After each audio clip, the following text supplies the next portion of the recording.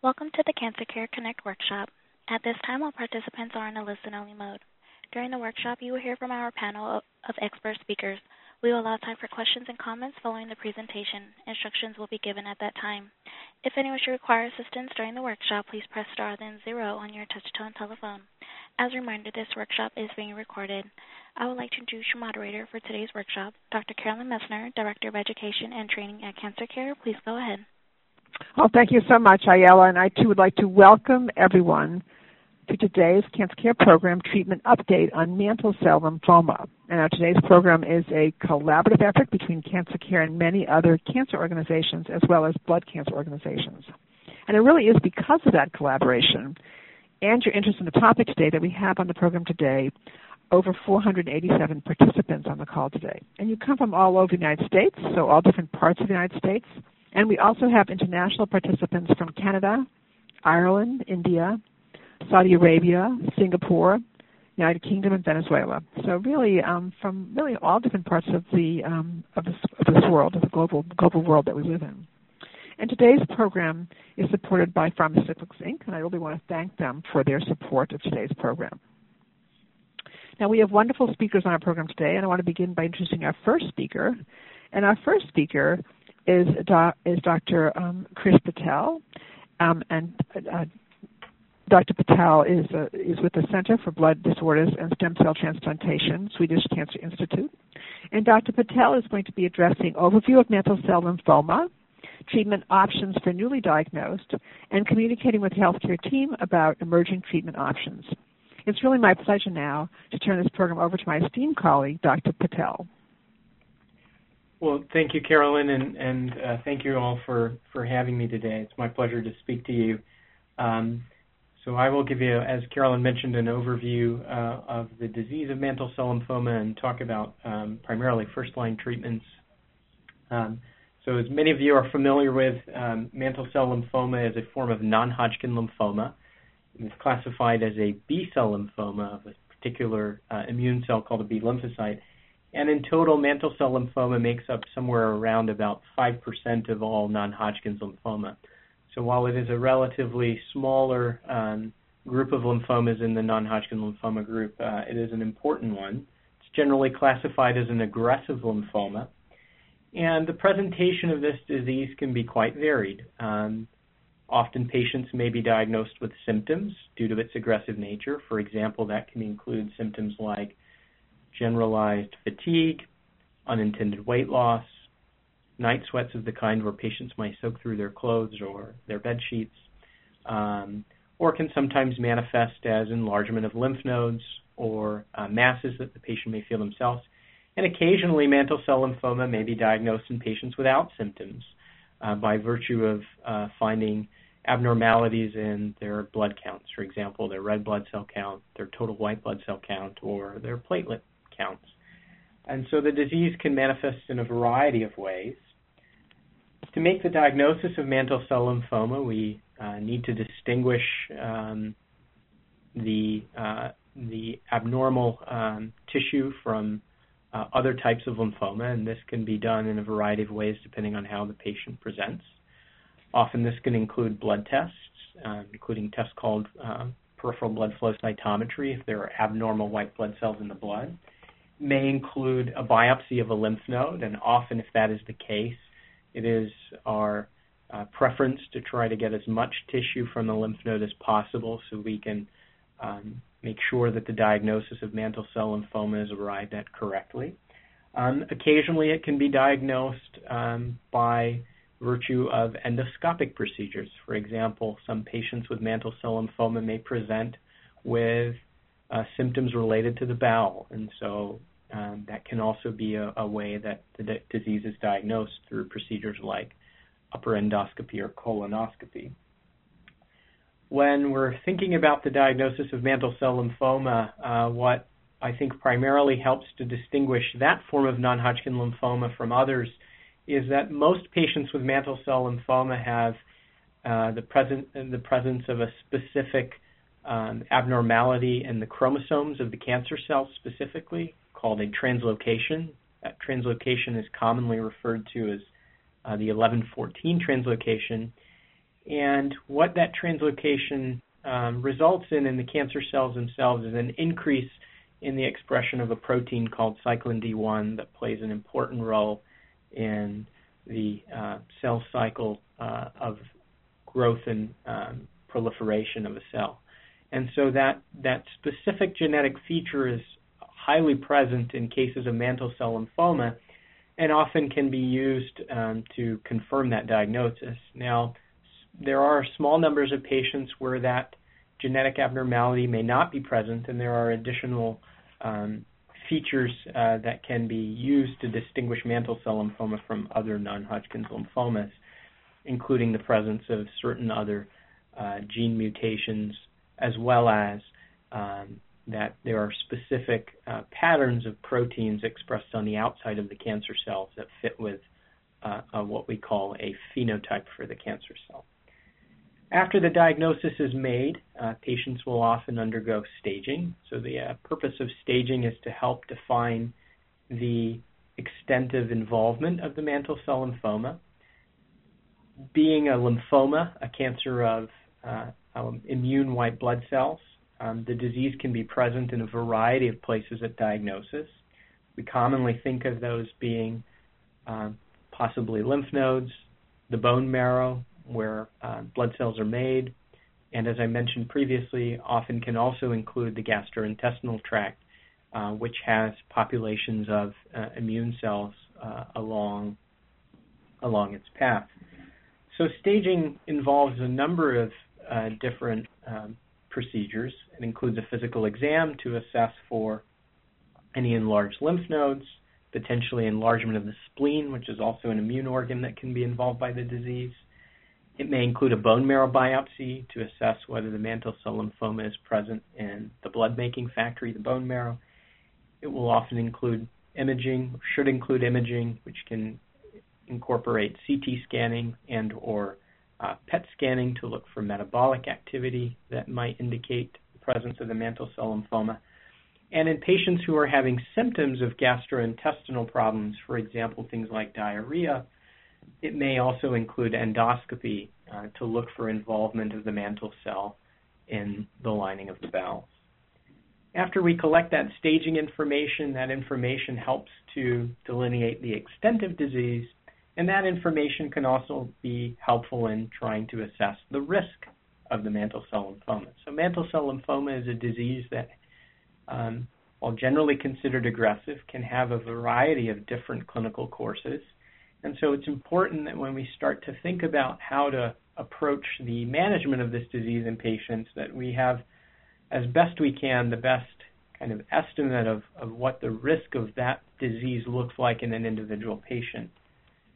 There are a variety of ways we might think about doing this. Probably the most commonly thought of is the use of a prognostic score called the MIPI score. There are a couple different flavors of this score, but they all largely incorporate factors that include patient-specific factors like their age, their general, what we call performance status, so that means their ability to participate in normal daily activities, and some markers that are specific to the disease, including the total white blood cell count and a blood marker called a lactate dehydrogenase.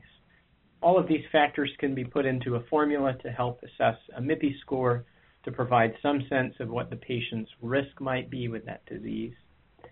There are additional attempts and work ongoing to further refine our ability to estimate the risk of the disease, which includes the incorporation of things like specific genetic mutations that may be present in the cancer cells.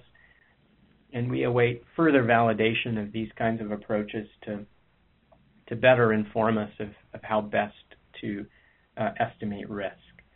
A few other things I think that are important to note that provide some important information about the risk of the disease, of mantle cell disease in a given patient, include a measure of the proliferative activity of the cancer cells called the Ki-67. So this is a marker of how actively the cancer cells are dividing. And this is important because we know that while many patients with mantle cell lymphoma may have an aggressive disease course, there is importantly a subset of patients that can have a so-called indolent disease course, meaning that they can have relatively slow progression, be asymptomatic with the disease, and it's important to pick these patients out from the general crowd because their initial approach may be quite different. And so the Ki-67 is a measure that helps us to look at this in patients with low Ki-67s with relatively isolated disease to the blood and the spleen without a lot of lymph node masses may have a more indolent course initially. So after we've collected all this information and tried to make an assessment about what the patient's risk might be, where all the disease is involved, then we often come to the point where we're trying to make an assessment about the best initial treatment course. And I think about this in three buckets. So I mentioned already that a select number of patients, somewhere between maybe 20 or 25% of patients, may have a form of mantle cell lymphoma that behaves indolently. And in those situations, patients who have a low Ki-67, a low burden of disease in their staging, those patients may be observed initially. And this is important because we know that many of our treatments for mantle cell lymphoma are not going to cure patients of that disease. And so if we can't cure a patient with the disease, but they're not otherwise having symptoms related to that disease, then I think it's important for us to preserve the patient's quality of life and try to provide as much freedom from toxicities of treatment as is possible. So for select patients, again, observation is an initial approach that has been studied. The second bucket I think about are patients who are what I will call young and fit. And I think it is important to try to define what we think about as young. Young doesn't always refer just to a chronologic age, but maybe more a biologic age. But generally speaking, when we're talking about treating patients who are young and fit, we're thinking mostly about patients who may be less than 65 years of age, who don't have a lot of other medical problems, who may be able to tolerate an intensive approach to treatment. And the idea here is that as a first initial treatment, we recognize that we have the opportunity to provide the longest possible disease remission. And for patients who are otherwise well enough to undergo intensive treatments, intensive treatment approaches have the opportunity to provide prolonged remissions, sometimes measured as long as 6, 7, 8, or maybe even more years. We know that the minority of patients who are treated with mantle cell lymphoma will be cured of the disease, meaning that it's quite uncommon that patients would require one initial treatment or one initial treatment course and then never require retreatment again. So when we think about the first treatment, we want to try to put forth the kind of treatment that can provide the longest time in remission for patients with the least possible toxicities. And so again, intensive treatment approaches make sense in young patients who have few other medical problems where we're trying to provide the longest remission. I'll detail those approaches shortly. The last general bucket of patients I might think about are patients who are what we call older or less fit. So these may be patients where applying very intensive treatment courses may provide a lot of toxicities, may carry a lot of harms. This may be due to the fact that patients have other medical problems that they're also managing.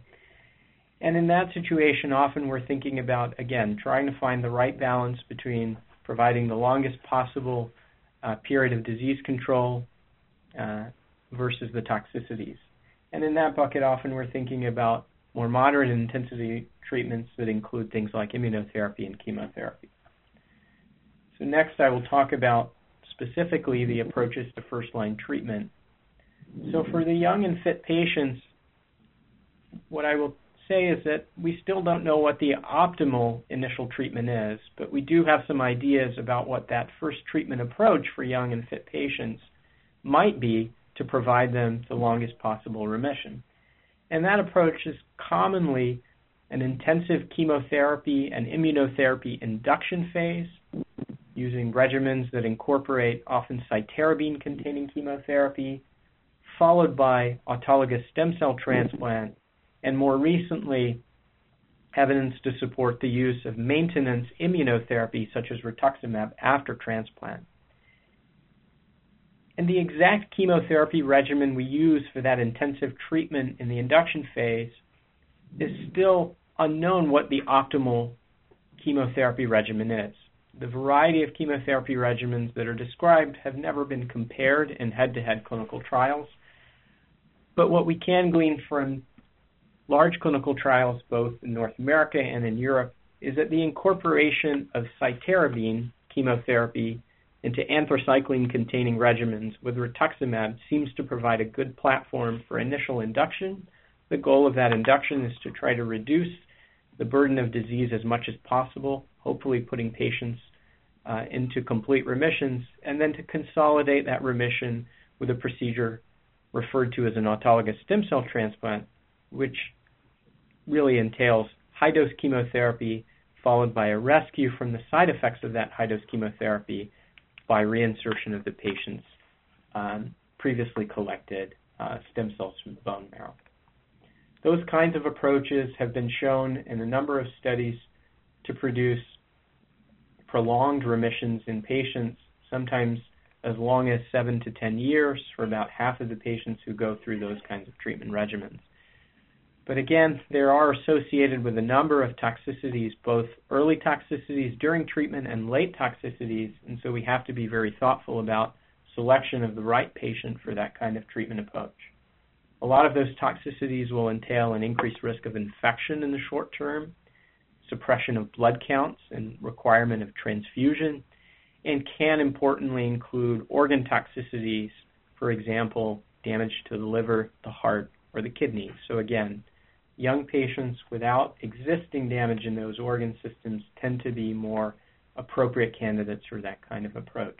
In terms of late toxicities, we do find that small numbers of patients who have gone through treatment programs, including intensive chemotherapy and a transplant, may have an increased risk of developing second blood cancers later in life, most specifically a form of blood cancer called acute myeloid leukemia. So we want to be thoughtful again about that intensive treatment approach. I'll next talk more about the approach in older or less fit patients. And here we're thinking that patients may have a higher risk of toxicity of intensive approach, so we're looking to provide a better balance between the disease control that's offered with that very first treatment and the short-term and long-term toxicities. In this category, we have a number of different chemotherapy plus immunotherapy combinations that have been used. I think the most common one used in North America today probably is bendamustine plus rituximab. This treatment was studied head-to-head with an older treatment regimen called R-CHOP chemotherapy, and a North American study as well as a European study. And in both studies seemed to suggest that the time that patients would go after first treatment without evidence of disease progression or death of any cause was longer in patients treated with bendamustine and rituximab compared to the R-CHOP chemotherapy. And importantly, the types of toxicities seen were quite different, with overall less blood toxicities and infectious episodes in patients treated with bendamustine and rituximab. And so I think for many patients who fit into the older or less fit category, bendamustine and rituximab is a very common initial treatment approach. Of course, there are others that have been studied, including regimens that may be more commonly used in Europe, including a regimen called VR-CAP, which substitutes the vincristine in the R-CHOP regimen I previously referenced with a medication called bortezomib. And that regimen has been studied in comparison to the R-CHOP and appears to have some favorable benefits compared to R-CHOP as well.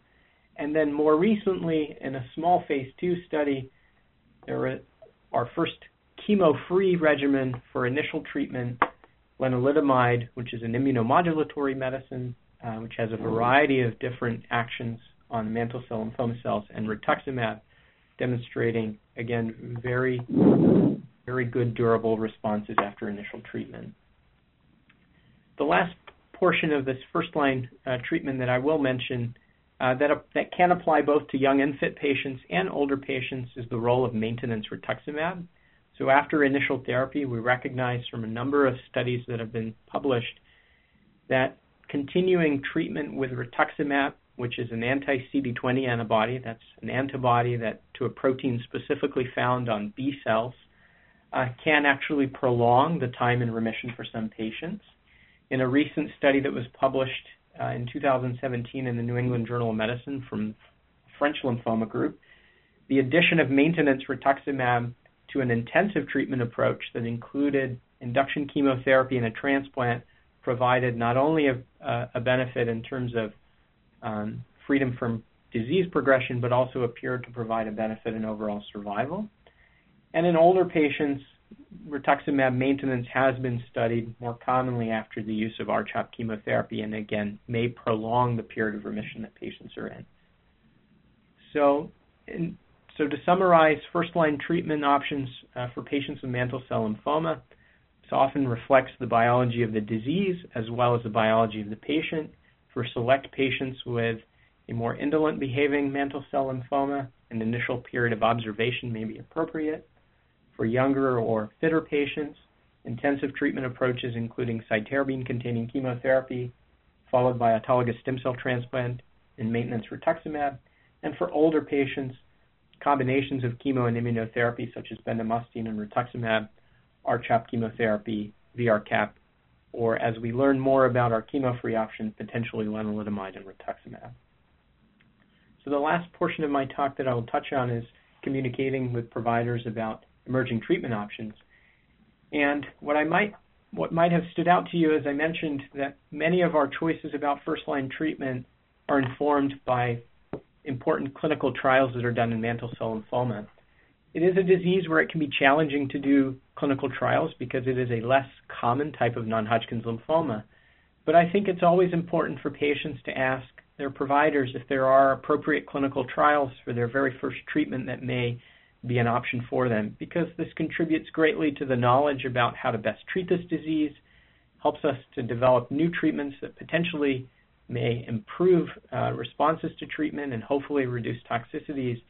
And I think when I think about that communication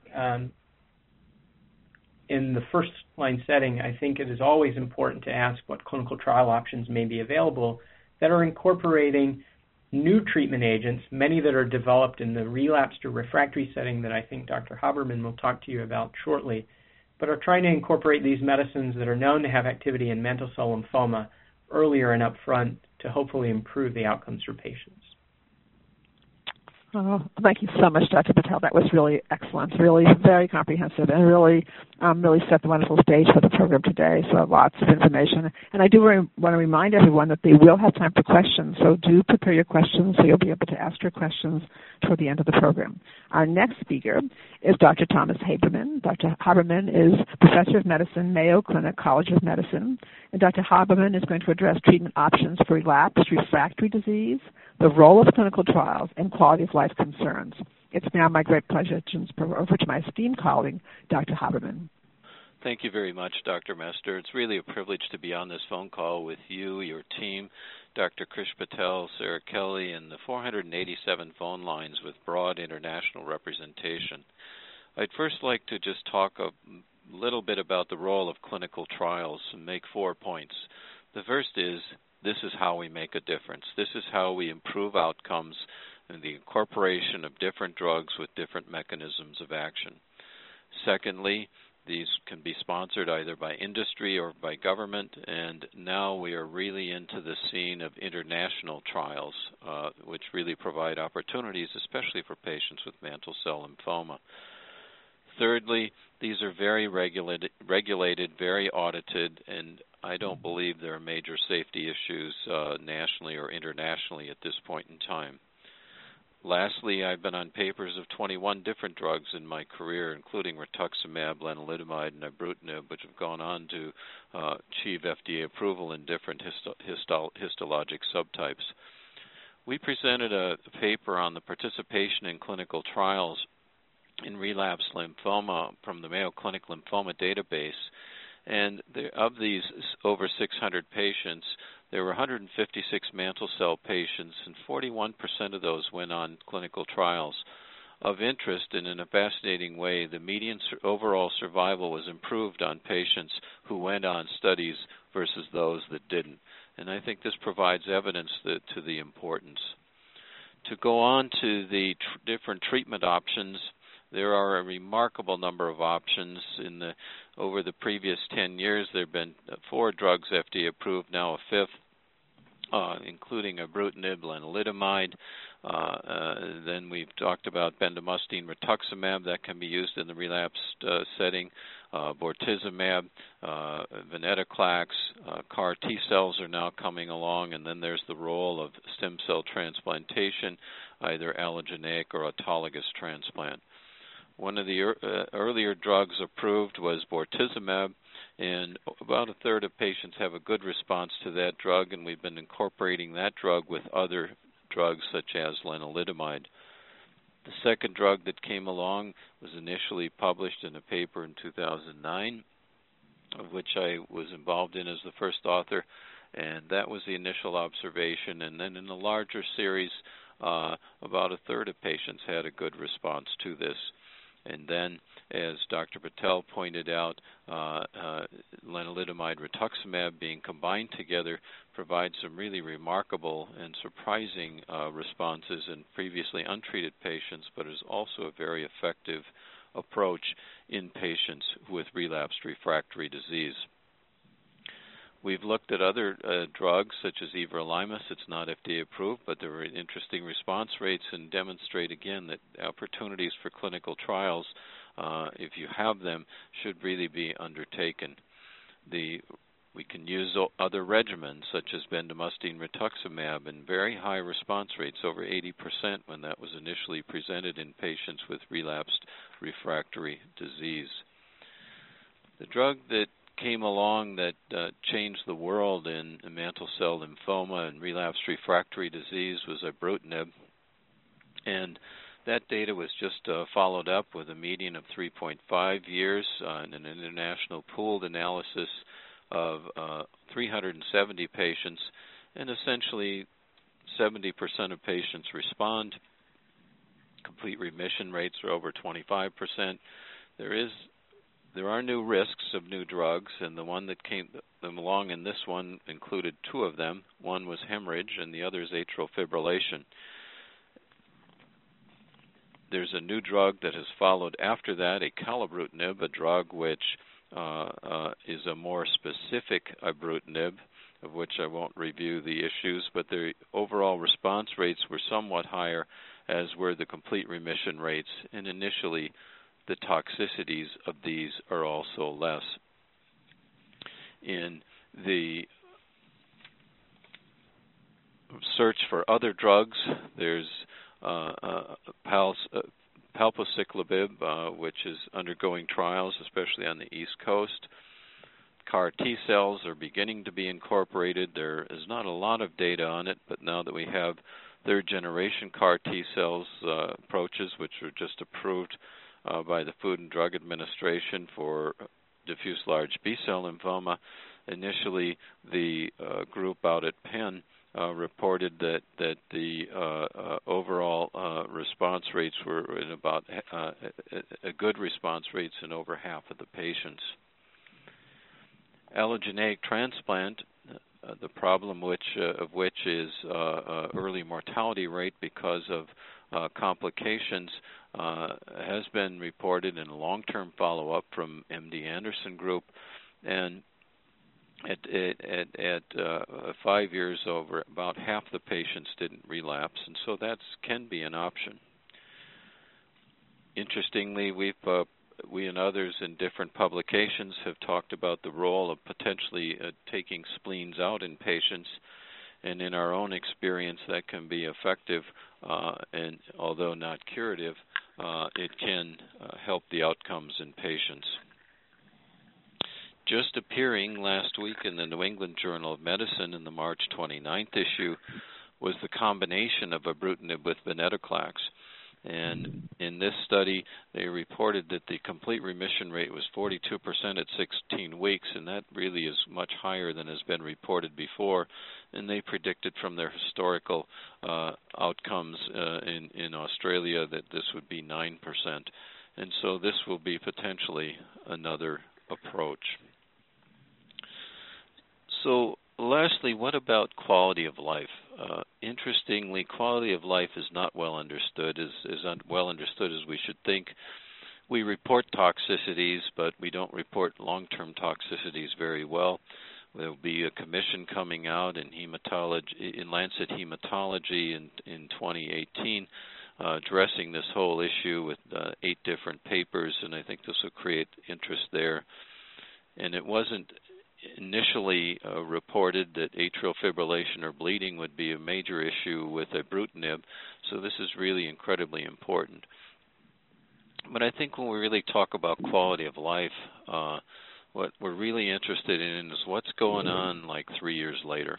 And so we've been undertaking this in our molecular epidemiology research project, which is in our SPORE grant, and we reported at ASH this year, the American Society of Hematology meeting in December of 2018, in looking at 1,000 patients with indolent lymphoma, that when we looked at different aspects, including emotional well-being, social and family well-being, and overall quality of life, it was rather intriguing that the overall quality of life was stable, and so which really suggests a psychosocial adaptation, which I don't think we need to be as concerned about.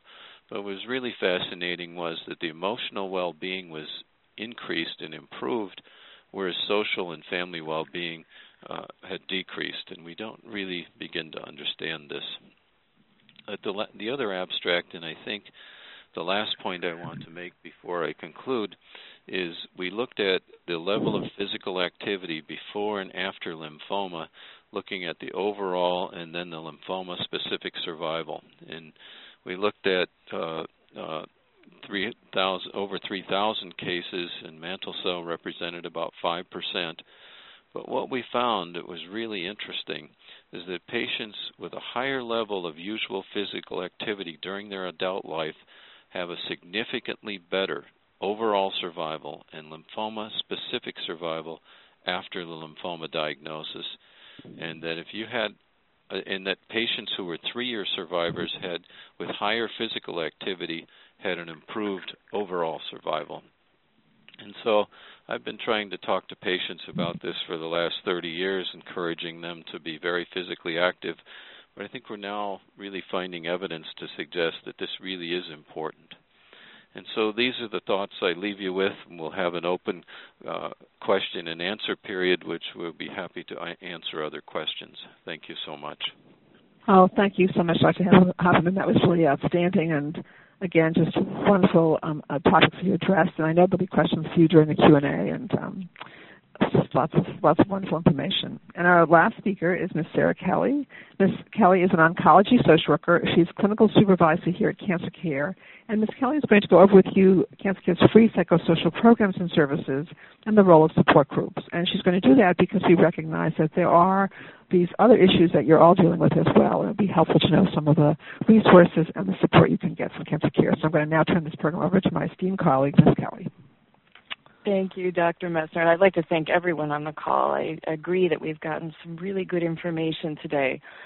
So we've been talking today about mantle cell and managing your quality of life and your care. And I'd like to talk about the importance of creating a support network as part of that care and how Cancer Care can be a part of your network. So a little bit about us. We're a national nonprofit organization that provides free professional support services to anyone affected by cancer.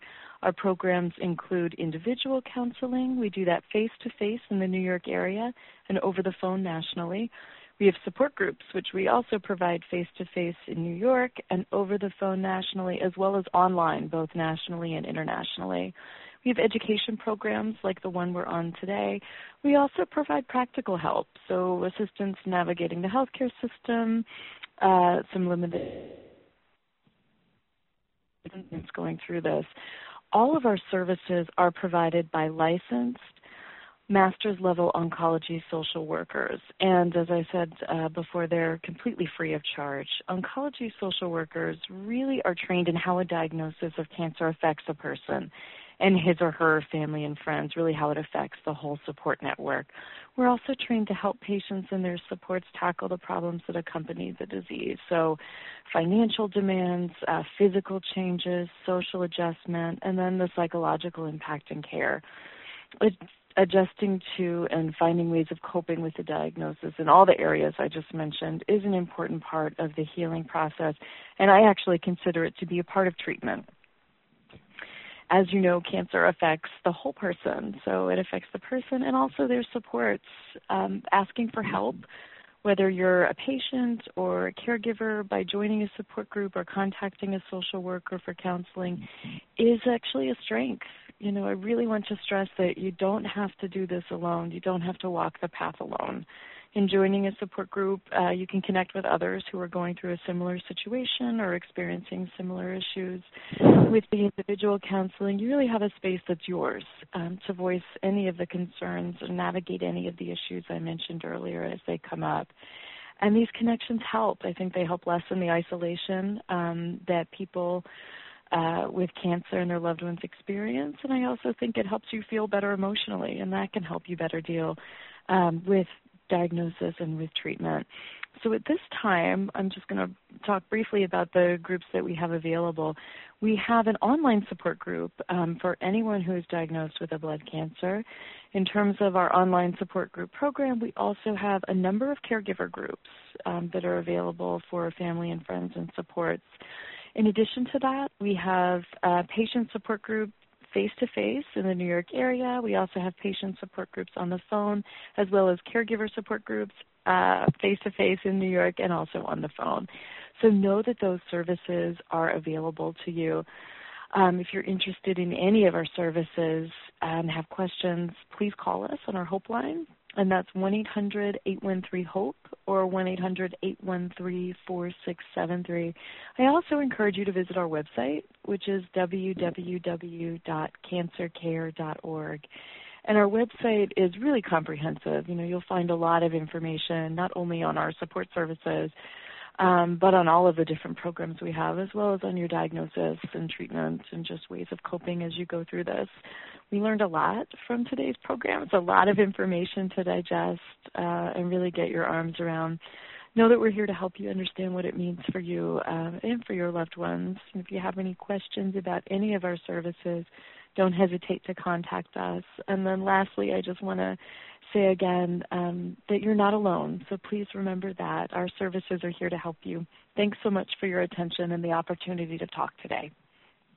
Thank you so much, Ms. Kelly. That was really outstanding and just a wonderful resource for everybody to contact Cancer Care. Some of you have already, but if you haven't, it's a great resource for all of you to access. And now we have time for questions. We have a lot of time for questions. I'm going to ask Ayala to bring all of our speakers on board and to explain to all of you how to queue up for questions. Some of you are already queuing up, but I want to be sure everybody knows how to do that, and so we can have questions from everybody. So Ayala, and I also will just say that if we don't get to your question, I will give you instructions at the end of how to get your questions answered. But let's see how many we can take right now. Ayala? Thank you. Ladies and gentlemen, if you would like to ask a question, please press star then 1 on your touch-tone telephone. If your question has been answered or you wish to move yourself from the queue, you may press the pound key. Those of you on the web may submit questions by clicking Ask a Question. Again, ladies and gentlemen, to ask a question, please press star then 1. And we have a question from one of our online participants. I'm going to give this question to start with to Dr. Haberman. Is there a hereditary factor or is it a DNA mutation? We've been very interested in looking for hereditary factors in mantle cell lymphoma and in other lymphomas and doing a lot of genetic work. And the long and short answer of it is we're not finding some of the signals we thought we would find. We know that if we look at all lymphoma patients broadly, that 7% of patients have a positive family history in first-degree relatives. But this is not like a Down syndrome type situation or others with very strong influence. And so at this point in time, we think it's more some hit to the genetic to the gene background, but we don't really understand what those hits are. But we're doing a tremendous amount of work in our own group with Dr. Jim Sirhan, who has just led a premier, he was Susan Slager effort to try to look for these kinds of things, SNP, single nucleotide polymorphisms, and other defects. So that research is ongoing. Excellent. And Dr. Patel, do you wish to add anything to that? Or?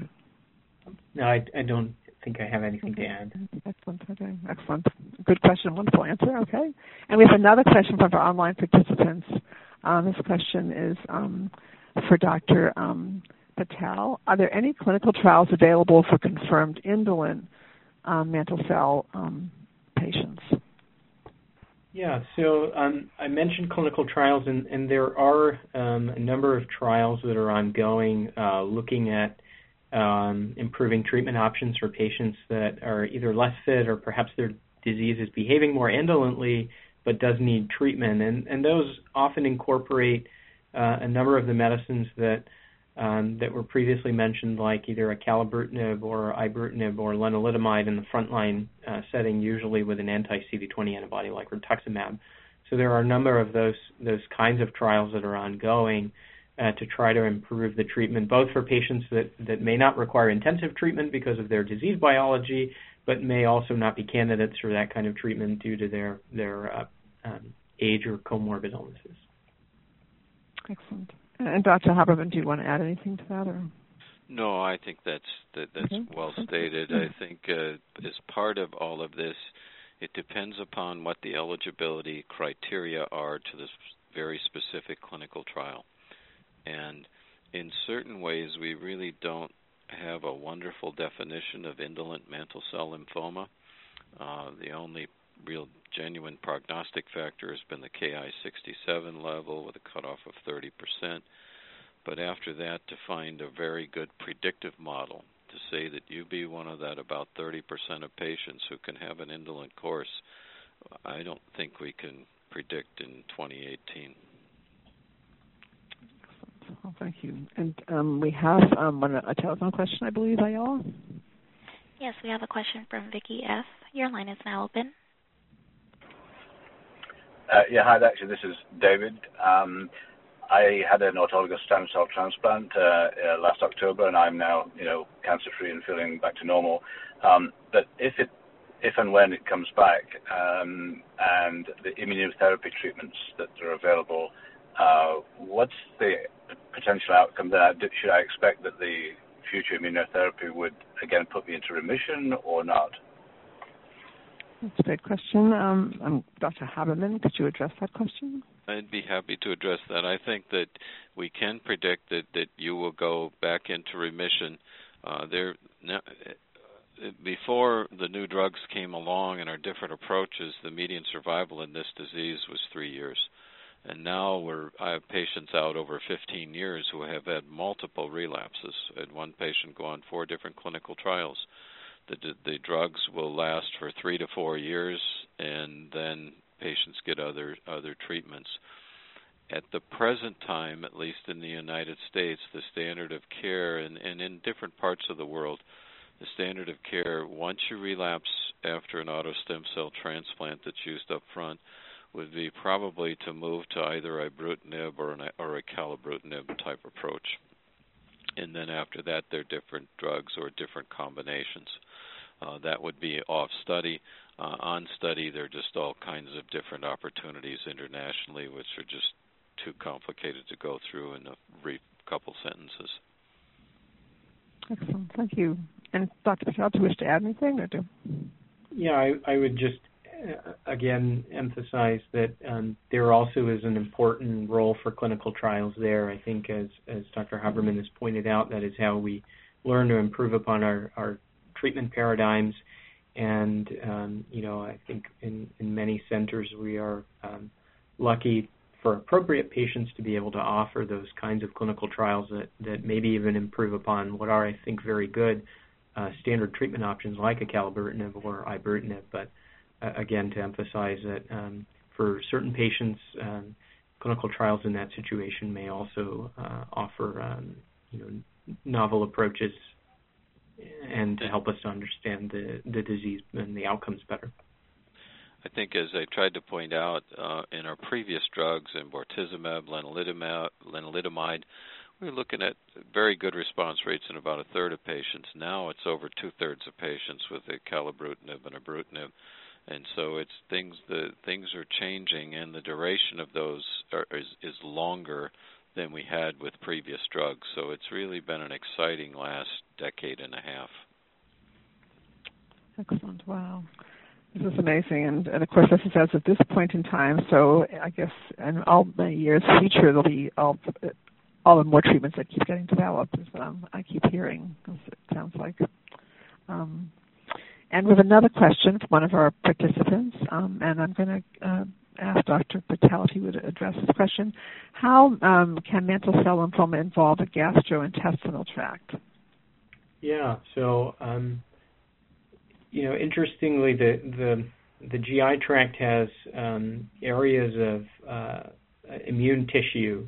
As you might imagine, it's one of the surfaces in your body that comes in contact with things in the outside world. So the gut actually has a pretty well-developed immunologic system of its own, and it's in those areas, in specific parts of the small bowel, where we can sometimes find evidence of mantle cell lymphoma. That can look like different things. Sometimes it can present as a mass in the intestine. Sometimes it can present as polyps. Sometimes it may be much less obvious than that and can just be evidence of thickening or inflammation. But it's felt, or at least thought, that these areas of normal immune tissue that exist in the walls of the intestine are places where mantle cell lymphoma can also arise. And that is less common but true of other non-Hodgkin's lymphomas as well.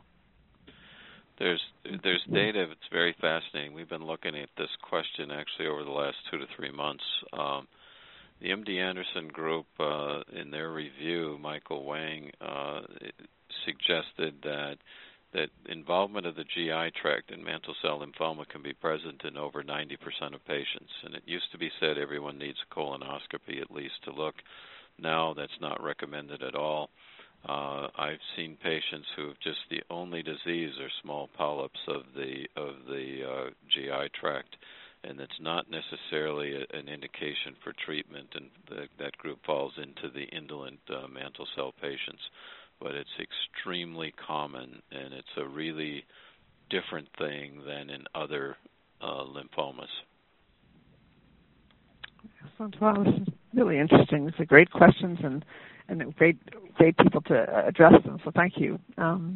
We have another online question, and for Dr. Haberman. Is there a registry listing of MCL patients so research can be done to try to figure out where, if the source of MCL is? Also, for a 72-year-old with 70 to 80% bone marrow involvement, has done 4 BNR treatments and has had a complete response to it via PET scan, and now has low white blood cell count levels, so not yet going further for number 5 and 6. Should he just go to rituximab every 2 months? Long question. I can repeat it if you wish. So no, I was taking notes. So the first aspect of the question was a registry. There is not a registry. We've been putting together data from our molecular epidemiology research program, and we collaborate with people nationally and internationally, and that's where that is. Number 2, a stem cell for mantle cell. We're looking for the stem cell for all lymphomas, and we're not there yet.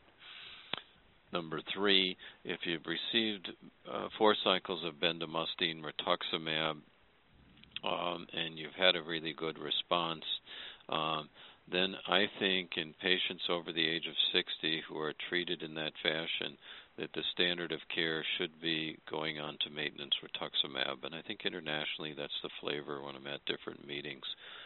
The only caution here is why the low white blood cell count in this particular example, and rituximab can also cause low white blood cell count. So the question is, was it the bendamustine or was it the rituximab? And depending on how low it is and so forth, that can make me hold back initially in instituting maintenance rituximab, but it depends upon the absolute neutrophil count. Okay, excellent. And Dr. Patel, do you wish to add anything? Or? No, I think Dr. Haberman covered it nicely there. Okay, and then I have a question for Dr. Patel. Should mantle cell lymphoma patients receive shingles or pneumonia vaccines if aged 60 to 62 ranges?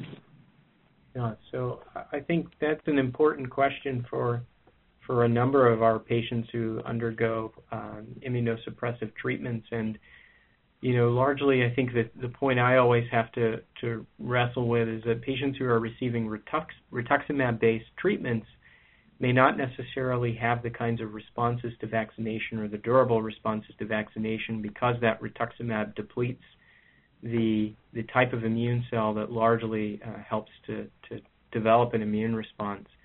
I think that generally in my own practice, and I think as is advised by other groups, we try to avoid the use of live virus vaccines in patients who are undergoing intensive treatments.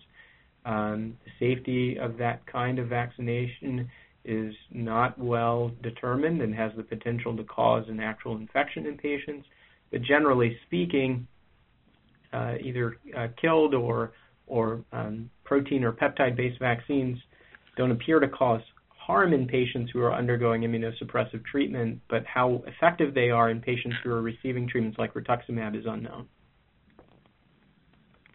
This is an interesting, complicated question, but I pushed the question at the NCCN Guideline Committee meeting 2 years ago, and the consensus at that time of lymphoma leaders, that's who was sitting around the table, was that we would not routinely recommend immunization. It just hasn't been studied, and it hasn't been studied well in patients on any kind of chemo regimens, really. But then when the inactivated vaccine came out last year and was FDA approved in the United States, I don't know where it is in other countries internationally, the recommendations of the NCCN Guideline Committee are that patients should get the vaccine. And to clarify, Dr. Haberman, I believe you're referring to the shingles vaccine. Shingrix, is that correct? yes. Yeah, the inactivated, yeah. Oh, excellent. This is such a good question. It comes up in a lot of the programs that we do, and I think these are important. We're really asking really good questions here. There is another question here. So I'm going to give this question to Dr. Haberman. How would a mantle cell diagnosis with a TP53 mutation but under 30% Ki-67 affect your initial treatment recommendation? This is a wonderful question. In 2018, and I'll be interested in Dr. Patel's answer to this at his institution, I think it's fair to say in 2018 we're not quite sure what to do. I think that I don't know the age of the patient, but I think I would approach this aggressively, whether a more aggressive approach under 60 and then the over 60 regimens. But to say that we have a treatment that we know that we should be utilizing for the TP53 mutations in mantle cell lymphoma, I'm not sure we're there in 2018. Yeah, and I would agree completely. I think this is always a challenge because I think what the question points out is two factors that seem to be in some opposition with one another: a low proliferative index, but a mutation that has been shown in a variety of lymphomas and also in mantle cell to be potentially a marker of a more aggressive disease. I think again this is an area where there's a lot of uncertainty, and I agree completely. I don't think we know what to do with these patients, but these are patients again where participation on clinical trials provides a lot of insight or has the potential to provide more insight in how to manage these, and certainly one of the areas in trials that we participate in our institution is to do more prospective molecular and genetic characterization of patients who have available tumor samples to do this, so we can learn, do these markers tell us something different about their disease, and more importantly, do they help us understand what treatments patients should get, or are they simply markers of prognosis rather than markers that can be used in a predictive fashion? Excellent. Well, these are great questions, and this may very well be our last question, and I'm going to give it to Dr. Patel. It's been almost 4 years since my initial diagnosis for MCL, and I'm currently on a maximum dosage of ibrutinib daily. My question, understanding there is a high percentage of refraction for this disease, what is the expectation for how long ibrutinib is successful as a treatment, and what current options are there if I stop responding? If you could address this, Dr. Patel, in a general way. Yeah, so I think I got most of the question, but I think the main crux of the question is what kind of response might we expect from patients with relapsed mantle cell lymphoma who are on ibrutinib? I think that question in some ways is still an ongoing question. So the studies that have led to the development of, or rather the approval of ibrutinib, there are still patients who are responding to the drug who are on the initial studies of the ibrutinib. So I think, in the short term, I can tell you that question's ongoing. What we see from those trials is that duration of response can be quite prolonged. Dr. Haberman may know this better than I, but at least from some of the reports that I've seen, can be seen up to 3 or 4 years. Beyond that, so when the disease progresses, I will point out something that has been published on and is important, is we do know that when some patients with mantle cell lymphoma progress on ibrutinib, they can have quite rapid progression. And so in that situation, it's very important to closely monitor those patients and prepare for their next therapies, because some patients can have quite an aggressive progression as they're on the ibrutinib. And typically our practice here is until we have that next treatment strategy lined up and the patient goes on to the study, we may actually keep the patient on the ibrutinib, because while the disease may be progressing, sometimes it is actually holding some of the clones of the cancer at bay, and to take the drug off completely can sometimes result in very, very rapid progression of disease. In that situation, in our institution, we typically think again about appropriate clinical trials that may incorporate things like immunotherapy, may incorporate treatments that include venetoclax in combination with other medications, because I do think that the patients who progress on ibrutinib do seem to mark a higher risk patient population, and again, a population where the disease can progress quite rapidly. So just to add to that, of the 370 patients in the pooled analysis presented at ASH and abstract 151, if you were in a complete remission, the median progression-free survival was 46 months versus partial remission of 14 months. And the median overall survival was not reached if in complete remission versus partial remission of about 26 months. And so it really depends upon whether you're in a complete remission or not. Then that's the only answer out there. This is the pooled data of their different trials, the SPAC, the RAY, the POIC 1104, and the CAN 3001 trials. As far as progressing on ibrutinib, there was a meta-analysis that looked at things, and then there were 205 responses with other treatment regimens. In another meta-analysis, about 50% of patients responded, but it was of shorter duration than the previous treatments. And so I think that's kind of the actual data that's out there in 2018 for this question. So essentially, we don't have good long-term data yet. Well, I have this been a phenomenal call. These have been extraordinary questions and extraordinary speakers to address them. I want to thank all of our speakers. I want to thank all of you who've been listening and all of you who've asked actually such great questions that allowed our speakers to actually further elaborate on this whole topic. I do want to remind all of you that I know there are more questions in queue, so let me just kind of let you know how you get your questions answered if you didn't get your question, if you didn't have a chance to ask your question yet. Or if you think of a question in a couple of days or weeks, first of all, your healthcare team, of course, they know everything about you, so they're a very good source to get your questions answered. But we also do recommend that you consider, of course, I know many of you like to consider other places to get questions answered.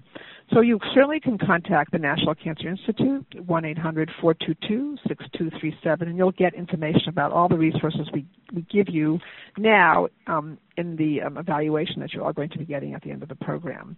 In addition, they do have a website, www.cancer.gov, and what's nice about that website, it has a live chat feature, and so that's good for people both in the U.S. but internationally as well, and you can post your question, and they will give you answers to that as well. I do also want to put a plug in for the Lymphoma Research Foundation. They have actually a wonderful resource for you to contact as well. They have a call center as well as a website to visit, and they are really available all the time.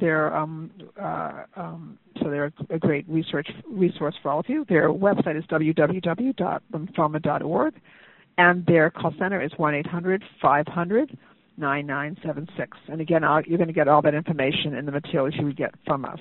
So there are places to go to, and these are very credible places. I also like to always mention the American Cancer Society because they have a 365-day-a-year, 24-hour-a-day call center that you can contact, and they also have a very active website at www.cancer.org, and their number is 1-800-227-2345. So again, if there's in the middle of the night or at some unusual time, at a holiday time, or you have a question and you're calling your healthcare team, of course, call your healthcare team first, and we want to get to speak to them. But if you're really feeling really anxious and need to talk to somebody at those unusual hours and there's no one around, it's a wonderful center to utilize in general. So I don't want any one of you to leave this program feeling you're alone. There are many resources out there for you, and we will send you again to meet with the evaluation. We'll highlight some of the resources that you could use and keep them at your fingertips to contact, in addition to your healthcare team. And I also want to let you know that we have a bunch of programs coming up that are quite relevant to our program today, and so you'll get those materials. You'll get that information in your packets as well. I just want to thank you all for your participation today. You've been, again, an extraordinary group. Our speakers have been great, and I want to wish you all a very fine day. Thank you all. Ladies and gentlemen, thank you for your participation. This concludes the workshop, and you may now disconnect. Everyone have a great day.